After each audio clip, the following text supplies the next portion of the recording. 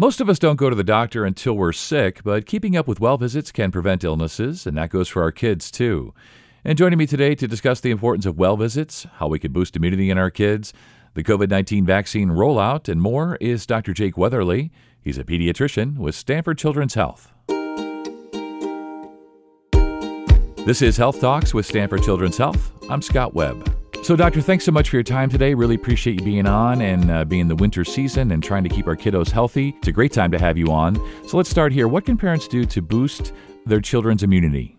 There are so many things that parents can do to boost their children's immunity during the winter and during the flu season and the pandemic.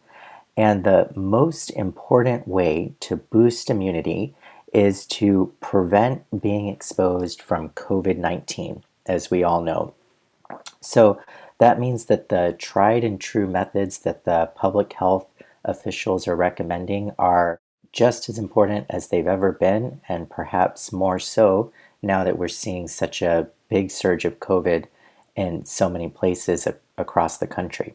So that means really good hand washing, wearing our mask when we're outside of the home and around people outside our household, trying to stay 6 feet apart from others who are outside of our household, avoiding large gatherings, and protecting ourselves from transmitting and being exposed to COVID-19 as best as possible. Another super important way to boost kids' and families' immunity is to make sure that everyone in the family has gotten their flu shot. So flu shots are for children ages 6 months and older, and of course for teenagers and adults. Very important to prevent influenza infection during the flu season and prevent the so-called twindemic of influenza and COVID. Parents often ask me about vitamins and supplements that can boost immunity. And there are a few vitamins and supplements that have been shown to maybe reduce the duration of the common cold or prevent a high number of colds during the winter. But it's really important to remember that COVID-19 is not the common cold. And these supplements have not been studied for preventing COVID-19. So supplements like vitamin C may have some benefit at reducing the duration of the common cold. Zinc may actually help decrease the number of colds children get in a season. Echinacea and vitamin D, unfortunately, have not really been found to be helpful in preventing colds. And just important to keep in mind that none of these supplements have been studied for the prevention of COVID-19. Yeah, and I think that one of the things we all know, and me as a parent as well, and just humans in general, we tend to go to the doctor when we're sick, right? And we tend to avoid going to the doctor a lot of times when we're well. That's right. Yeah, well visits are important, right? So let's go through what are some of the steps, for parents to know when it comes to well visits. Take us through that process. You're right. Well visits are so important for maintaining a child's health, making sure that the child is growing and developing normally and appropriately. Well visits are timed the way that they are because childhood growth and development really is time sensitive and follows a routine and predictable pattern. So pediatricians can pick up on different patterns of growth and development and identify a problem early if there is one, and start the appropriate evaluation or treatment and therapies that may be needed. I like to think that there are 3 really simple steps to getting your child their regular well child checks. It starts with checking if your child is due for their regular well visit. So well visits are quite frequent in the first 18 months of life and typically will be annual starting at age 2 years. If you're not quite sure when your child's last well visit was, that is okay. That happens all the time. Contact your pediatrician's office. They should be able to tell you if your child is due for a checkup. And while you're talking with your pediatrician's office, if you have questions about what the practice is doing to keep children and families safe during office visits, please ask your questions. We're really taking a lot of measures to keep our patients safe in the office. We're reducing the number of people who are in our offices to allow for social distancing. All of our staff and providers are being screened for possible COVID symptoms. And at my practice and many of the Stanford Children's practices, providers and staff are tested regularly to screen for infection. And so really taking a lot of steps to keep our families, children, and staff healthy during this time. So after you verified if your child is due for their well child check, step number 2 is to go ahead and make a mental list or even a written list of questions or concerns before your child's appointment. And that way you can discuss these with your pediatrician. And then number 3, very important, is to make it fun. Younger children often feel anxious about going to the doctor and getting shots, so it helps to play with doctor toys before their checkup. I like to play with the stethoscope and the reflex hammer, maybe play with the little plastic injection toys to mimic what it's like to get a shot. There's also a lot of fun picture books about going to the doctor. A really good one is Elmo Goes to the Doctor by Sarah Albee. And a little doctor play can go a long way to easing a child's fears. Yeah, it certainly can. And I have such a big smile on my face right now because you're taking me back to when my kids were little and all the things we used to do to get them ready and kind of calm them down once we got there. And of course, Elmo, who doesn't love Elmo. And you're so right. As the one who, generally took my kids to the doctor, I would have to make myself a list before I would go to make sure that I didn't forget anything, because there's nothing worse. You get back in the car and you're like, oh, darn it, I should have asked the doctor about this. And, despite COVID, obviously we don't want to lose sight of well visits and, the growth milestones and all of that. So, really great advice. And, both of my kids, I made them, if you will, get the flu shot this year. And they were not that happy with me, but they understand I'm just trying to, protect them. And as you say, we don't want to have the twin-demic, the, COVID and the flu. And since we have a vaccine for the flu, why not get it? But what are some of the concerns that parents should have when it comes to getting a flu shot? One of my kids had no effect. The other one was a little sore, didn't feel well. I tried to explain to him, hey, it's just your body ramping up to fight off the flu. It doesn't give you the flu. So I'll let you, an expert, kind of take us through this. What do we need to know before our kiddos get their flu shots? Yeah, well, I'm so glad to hear that your kids did get their flu shot this season. So good job, Dad. Thank you. The flu shot really, it's very safe, very effective. It saves lives, and the side effects taken in context are very minimal compared to the benefit we get from protecting from influenza. The most common side effect of the flu shot, as many have experienced, is some soreness at the injection site. Sometimes that arm will be sore for the day after. Some people do get a little bit of kind of feeling some malaise and maybe low energy after they get their flu shot. But I like to think of this as actually a good thing. And what I mean by that is that it's a sign that the body is revving up the immune system and mounting an immune response to the flu vaccine so that we will be protected from the flu if we're exposed to the real virus. The flu shot has been studied very extensively in healthy children and in children with underlying medical problems.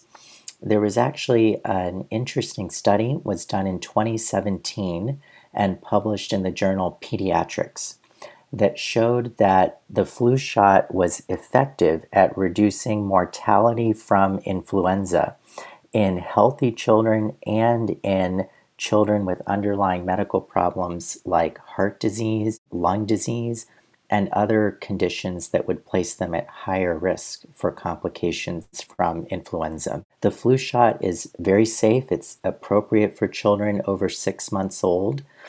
Some parents will ask us if their child can get a flu shot if they have an egg allergy. And the answer is yes. Children with an egg allergy absolutely can get a flu shot. If there are concerns about a history of a serious egg allergy or an allergic reaction with flu vaccines in the past, always a good idea to speak with your pediatrician. But in general, for the great vast majority of children, the flu shot is indicated, safe, and effective.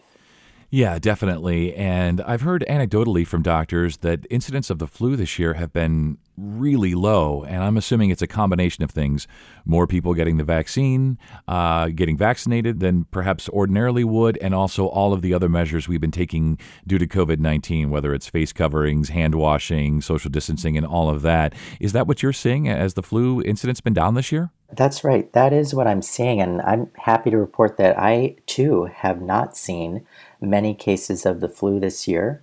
And I think you're absolutely right that a large reason we're not seeing a lot of flu is because so many children and families have taken the flu shot to prevent the twindemic. My practice earlier this year at the beginning months of the flu season set up a tent outside on our patio, and we did tons and tons of flu shots. And the vast majority of my patients got their flu shot, and fortunately, I'm not seeing a lot of influenza infections. As you mentioned, the infection control measures that we've been taking to prevent the spread of COVID seem to also be very effective at preventing other respiratory illnesses like influenza.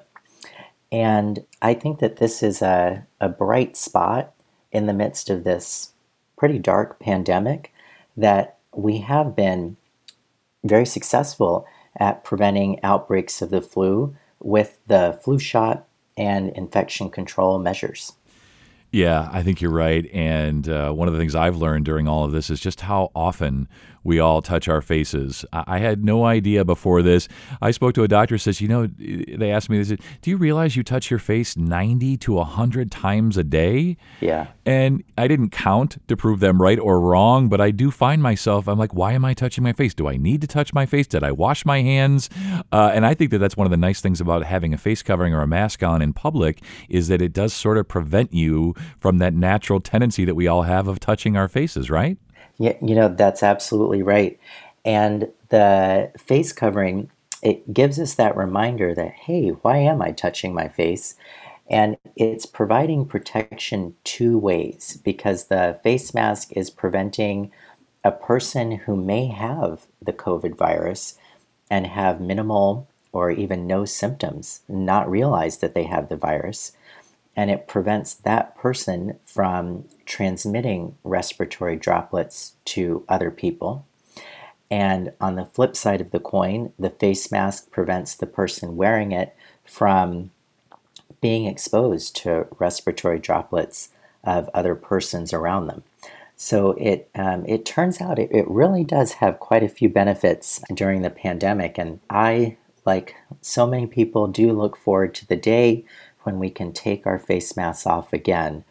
But for now, as we try to reduce the spread of this virus and try to really roll out the vaccine, the face masks do provide a great layer of protection.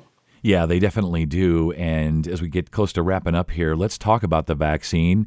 Maybe sort of the $1,000,000 question for you. But when we talk about the process, the status of kids getting the vaccine, what's your understanding of how that's going to play out? This is so exciting. The COVID vaccine is rolling out right now to frontline healthcare workers, elderly persons in long-term care facilities, and soon, I believe that soon on the horizon, we will be administering the COVID vaccine to pediatric patients.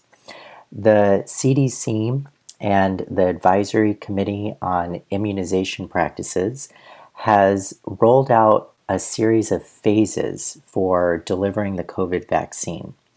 And phase 1A is the one we were talking about with healthcare personnel and long-term care facilities.